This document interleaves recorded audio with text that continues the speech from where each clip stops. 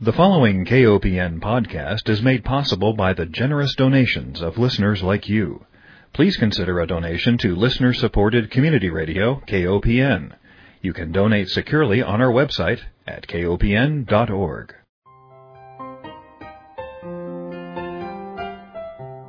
Hi, welcome to Food Sleuth Radio, where we help you think beyond your plate. I'm Melinda Hemmelgarn, a registered dietitian and investigative nutritionist on a mission to connect the dots between food, health, and agriculture and find food truth. And today I am honored to welcome Dr. Robert Lustig. He is an internationally renowned pediatric endocrinologist who has spent nearly 20 years studying and treating childhood obesity and the effects of sugar on the central nervous system, metabolism, and disease. He is the director of the Weight Assessment for Teen and Child Health Program at University of California, San Francisco's Children's Hospital and a member of the University of California, San Francisco Center for Obesity Assessment, Study, and Treatment. He is also a member of the Obesity Task Force of the Endocrine Society. You may be familiar with his notorious video. It's on YouTube. It's called Sugar, the Bitter Truth, and I highly recommend that. Or you may have seen him featured in the just-released movie on video, Fed Up. And I believe it was just released on DVD September 8th. So, Dr. Lustig, welcome, and I want to feature the book that you have authored titled Fat Chance, Beating the Odds Against Sugar, Processed Food, Obesity, and Disease. And my first question to you is, why this title? Well, the title's a double entendre, of course. You know, fat chance you can do anything about it because they won't let you do anything about it, or if you're fat, this is your chance to actually be able to make inroads in terms of improving your own health. So the title went both ways. You know, those are always most engaging titles, and so far so good. That's right. Well, I have to say that one of the first tenets of this book, and one that I think I'd like to spend some time on, is the fact that a calorie is not a calorie. And I want to give our listeners just a little caveat here, and that is that because I am a member of the Academy of Nutrition and Dietetics, you should know that we as dietitians are trained to think that way. That's often the message that we're told to give our clients. And you may have heard dietitians say that, calories in versus calories out. And all the time. All the time. And it's very frustrating. And you have to wonder who owns that message, right? So why do you find a calorie is not a calorie to be one of the most important messages we can give the public? Right. So basically the concept of a calorie says that all calories are fungible. That is, if you eat more than you burn, you will gain weight. If you eat less than you burn, you will lose weight, except for one thing. It isn't so, and there are no data that actually support that contention. If that were true, for instance, exercise would promote weight loss. If anything, actually, exercise has been shown to promote weight gain because it promotes muscle gain. So the point is, none of the empiric data actually support this notion. It's a, quote, common sense notion. But let's go ahead and take that apart for a moment. And we do this actually in the movie Fed Up. Let's do that for a moment. Let's take 160 calories in almonds. You eat 160 calories in almonds. How many of those calories do you absorb? Turns out the answer is 130. What happened to the other 30? The fiber in the almonds, both the insoluble and soluble fiber in the almonds, formed a gel on the inside of your intestine. You can actually see it on electron microscopy. It's this whitish gel that acts as a secondary barrier. And so you do not absorb the glucose and the fatty acids within the almonds early up in the duodenum. They are transported further down the intestine. And that's where the intestinal bacteria are. And the intestinal bacteria chew up the other 30. So you ate 160, but you only absorbed 130. The other 30 were chewed up by your intestinal bacteria called your microbiome. And we now know how important having the right bacteria in your microbiome is in terms of avoiding disease. Mm-hmm. So if you ate 160 and you only absorbed 130, how can a calorie be a calorie? Because you measured 160, but that's not what you got, because a calorie is not a calorie. Let's take protein. So, turns out, in order to turn protein into energy, your liver has to deamidate the amino acids, and then they become alpha-ketoglutarate and then go into the Krebs cycle. It costs twice as much energy to turn an amino acid into an energy substrate for the Krebs cycle as it does a carbohydrate to become a substrate for the Krebs cycle. So you have to spend energy on protein as opposed to on carbohydrate, because a calorie is not a calorie. Let's take fatty acids. So we have trans fats, which are the devil incarnate and will kill you, and we have omega-3s, which are heart healthy and will save your life. They're both 9 calories per gram when you burn them in a calorimeter, and one will save your life and the other one will kill you, because a calorie is not a calorie. And then finally, the big kahuna, the one that I've spent my research on, and the one that is the most actionable item on the dietary hit list, if you will, fructose versus glucose. So, glucose is the energy of life. Every cell on the planet can metabolize glucose for energy. Glucose is so important that if you don't consume it, your body will make it. Now, that doesn't make it essential. It makes it a nutrient, but it doesn't make it essential because your body can make it. People say, oh, you have to consume sugar. It's essential. Garbage. Absolutely not true. Yes, you need glucose, but your body will make it, so it is not essential. Conversely, fructose, the sweet molecule in sugar, is metabolized only in the liver, not by every cell in the body. And when you overwhelm your liver's capacity to be able to metabolize fructose, your liver has no choice but to turn the excess, the rest of it, into liver fat, which then drives insulin resistance, which drives hyperinsulinemia, which drives energy deposition and weight gain, and all the chronic metabolic diseases we associate with the metabolic syndrome. So, glucose and fructose are not metabolized the same. Therefore, a calorie is not a calorie. Yet, if you talk with the standard dietetic mafia, if you will, they will tell you that a calorie is a calorie. And the question is, if there's this thing called nutritional biochemistry, how can they possibly believe that? Mm-hmm. Well, I'm really glad you brought this issue up, because I thought one of the points you made in your book that was, to me, a key point was that what every successful diet has in common is a restriction of sugar. And an increase in fiber. And an increase in fiber, exactly. Now, here's the conundrum that consumers face in the marketplace, especially if you're living in a low-income community, and that is, and it's a challenge from the Fed Up movie, and that is, okay, try to take sugar out of your diet. So I believe in the movie Fed Up, it's mentioned that there are 100,000 food products on the shelf. 80% of those contain some form of sugar. Added sugar. Added sugar, correct. Added sugar. So what is the consumer to do when, we're told, well, if you're overweight, you're just not making the right choices, when in fact we don't have choices available to so many of us that are that don't contain the sugar? The fact of the matter is, personal responsibility, that is free choice, the choice to, be able to determine what you eat and how much you eat, etc., is predicated on 4 precepts. The first is knowledge. You have to have knowledge. Well, we're kept from the knowledge because there are 56 names for sugar. The food industry uses them all, and we're not allowed to know how much they added because it doesn't say so on the label. It only says total sugars, not added sugars. Second, access. How can you exercise personal responsibility if you don't have access to real food when you only have processed food or convenience foods at the local convenience store when there aren't even supermarkets in lower income neighborhoods? Third, affordability. You have to be able to afford your choice, and society has to be able to afford your choice.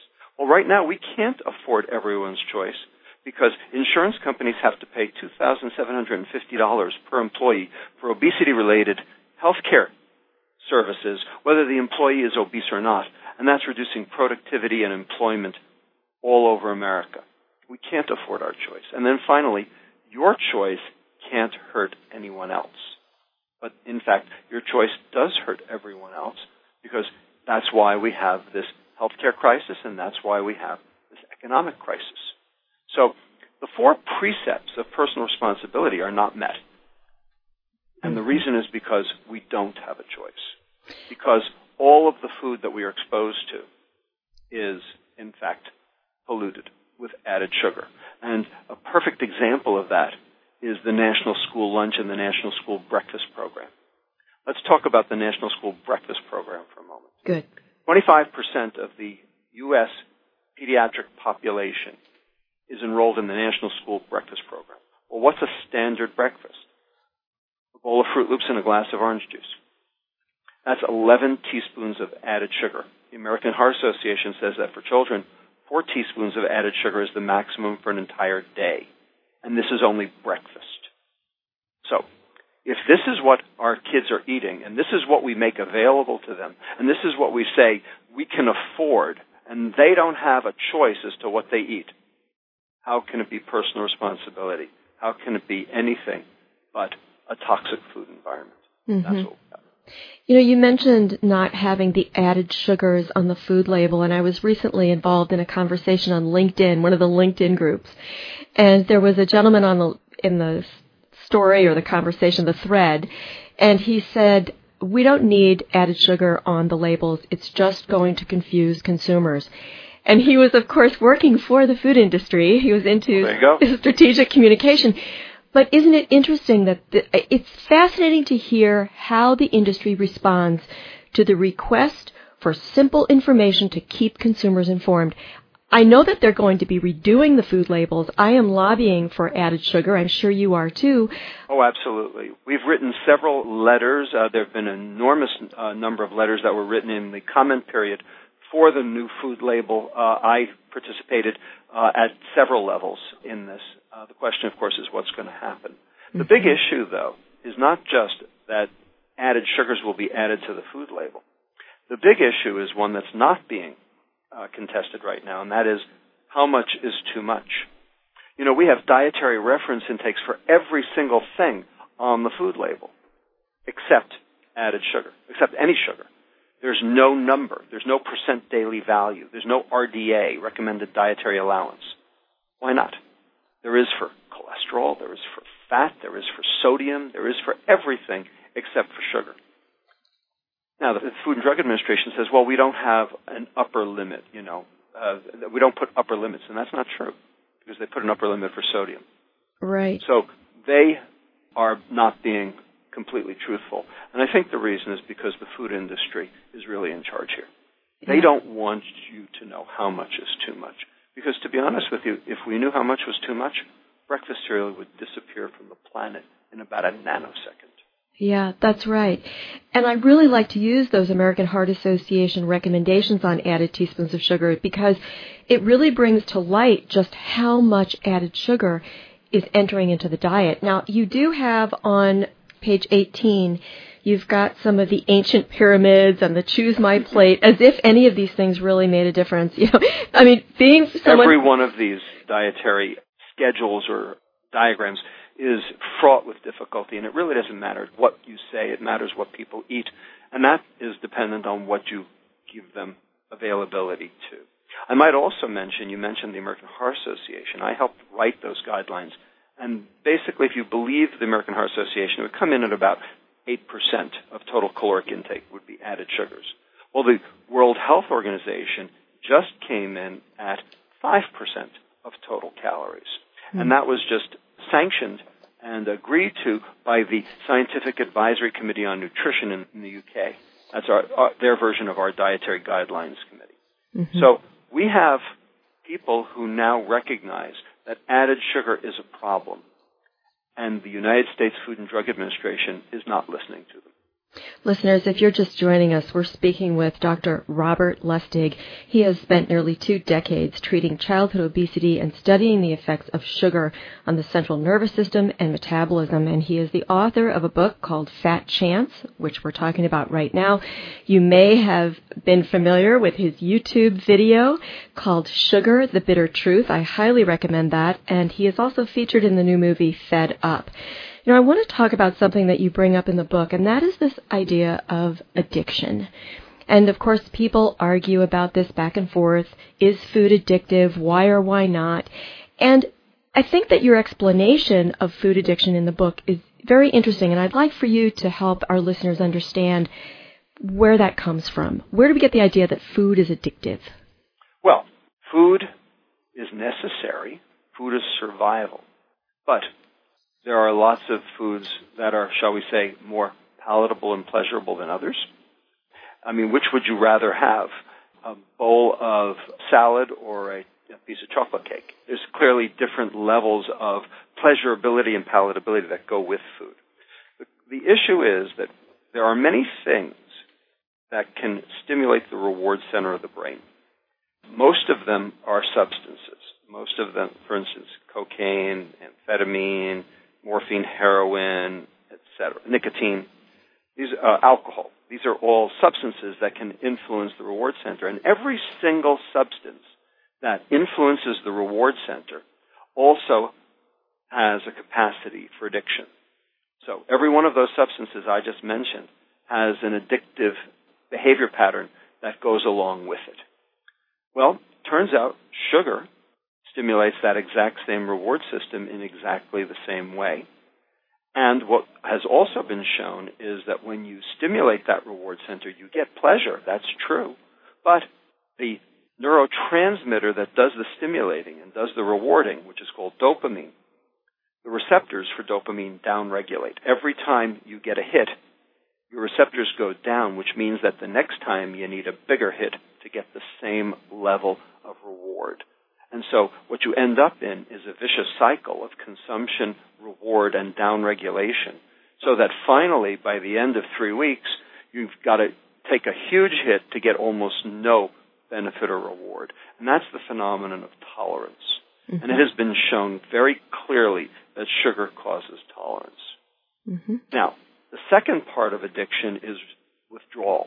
And the big question is, does sugar cause withdrawal? Well, we absolutely know that the main line mechanism for obtaining sugar, if you're a sugar addict, is soda. And soda usually comes with caffeine. And so everyone knows that when you have caffeine withdrawal or soda withdrawal, you get all of the symptoms of withdrawal. That is, the headaches, the jitteriness, the sleeplessness, etc. But we haven't yet determined if when you come off soda, is it due to the caffeine withdrawal, the sugar withdrawal, or both? So the question of withdrawal is still one that hasn't been finalized. And so there are still many people who will argue that sugar is not addictive. The data actually support that it is weakly addictive, kind of like alcohol. Well, I thought it was interesting because you identified 4 criteria that the public health community has identified to justify the regulation of a substance, and those would be unavoidability, toxicity, abuse, and cost to society. And that really leads us to this, whether or not we look to the government to protect us from substances in our environment that are causing us harm. Right. Basically, the market should regulate itself, except when it can't. And when it can't, that's why we have elected officials, is to step in when the market can't do its job. And it turns out that for every addictive substance, the market can't do its job. That's why they're addictive. Every one of those, the market basically does not work. You end up paying more and more for less and less because there's price gouging on any substance that's addictive. That's sort of the way it goes. And that's why you have regulation of various foodstuffs and the regulation of various things like gasoline, etc. The bottom line is, if sugar is addictive, which it clearly seems to be, and the food industry is using it to increase consumption and causing disease in the process, how do you expect the market to regulate itself? That's where elected officials come in. And that's where we think the rubber hits the road in terms of this issue. Mm-hmm. The 4 criteria, as you mentioned, are ubiquity, well, we got that. Toxicity, we've proven that. Abuse, I've just discussed it. And finally, negative impact on society. And there's no question that our sugar glut has had a negative impact on society, both economically, socially, in terms of devolution, reduced test scores, and possibly even violence. Mm-hmm. Bottom line, we need to do something. Yeah, and I thought it was interesting. You have former President Reagan's quote on the top of one of your chapters, "Government is not the solution to our problem. Government is the problem." And I find that quote to be so objectionable because what it does is it turns us away from recognizing that we are the government. And I also thought that one of your comments in the book about the fact that you're a physician and you took an oath that said first do no harm, And you recognize that doing nothing is causing harm. So I want to blend that with the policy piece and see how you might want to intervene. Well, you've brought a lot of different questions all together, sort of under one roof here. The fact is that we're in this boat because of government, to some extent. We're in this boat because of government subsidies. The fact of the matter is that the sugar subsidy is the second oldest piece of legislation in the history of our union. It dates back to 1790. We have been supporting sugar tariffs to keep out foreign sugar to let the American farmer and the American sugar producer have a more free rein since 1790. So we have had propped up price supports. We also now have the corn subsidy, which has made high fructose corn syrup basically dirt cheap. So to some extent, the fact that sugar got cheap is in part because of government. And so the question is, can government giveth what government hath taken away? And the answer is, if the policies are well thought out, and if they are yoked to both carrot and stick that both work at the same time for the benefit of society rather than the benefit of individuals' pockets, whether those be politicians or the food industry themselves, yes, they can. Now, there are some people who mistrust government completely and say, keep government out of my kitchen. I don't want government in my kitchen either, unless there's a more destructive force already there. Well, in fact, that's exactly what we have. We have a food industry that is way more destructive. And so the question is, can we as a society come up with rational carrots and sticks, rational subsidization and taxing that can work at the same time to actually reduce our burden of chronic metabolic disease? And the answer is, there is no doubt in my mind that that could be done or can be done. The question is, will it be done? And that depends on a lot of different moving parts working together in concert. Right now, we're not even on the same page as to what the problem is. That's true. I remember looking at schools and how they would form these relationships with fast food, especially McDonald's. They have the McTeacher Night where the children are encouraged to go to McDonald's and the school gets a percentage of sales. And I was doing a story on it, and I called one of the schools that had received a sum of money that was enough for them to have a playground. And when I spoke to the person in charge of the program, I said, this is really hurting kids. It's contributing to obesity. And there were no policies, of course, in the state or school district to deny that kind of activity. And she said, we're so grateful for the program because if we didn't do this, we wouldn't have a new playground. Yep, I understand. Listen, I just went to my daughter's soccer league general meeting to find out that the soccer league had teamed up with Gatorade. Uh-huh. How do you think that made me feel? Oh, I know how it made you feel. Yeah, and are you the lone voice oftentimes fighting these issues? Well, let's put it this way. A lot of people are getting it. A lot of people are understanding that this is a problem. The medical community is slowly but surely turning its juggernaut around from this notion of a calorie is a calorie to the fact is that, it's really about energy deposition, not about energy balance, and getting the insulin down. That is, the hormone that drives energy into fat cells, and sugar and refined carbohydrate being the most egregious of the various things that make insulin go up. So we're starting to see some movement in the medical community. We're starting to see some movement in some populations. I mean, look at Mexico. Mexico, they don't even have potable water, yet they passed a soda tax, a national soda tax. And the reason they were able to do it was because they yoked the tax to the improvement of the entire national water supply. And that makes perfect sense. Basically get the food industry to help pay for an improvement of the water supply. So they were able to do that because of, a rational policy of both carrot and stick. We could do the same here in the United States. For instance, give you an example. We could subsidize whole milk and tax chocolate milk.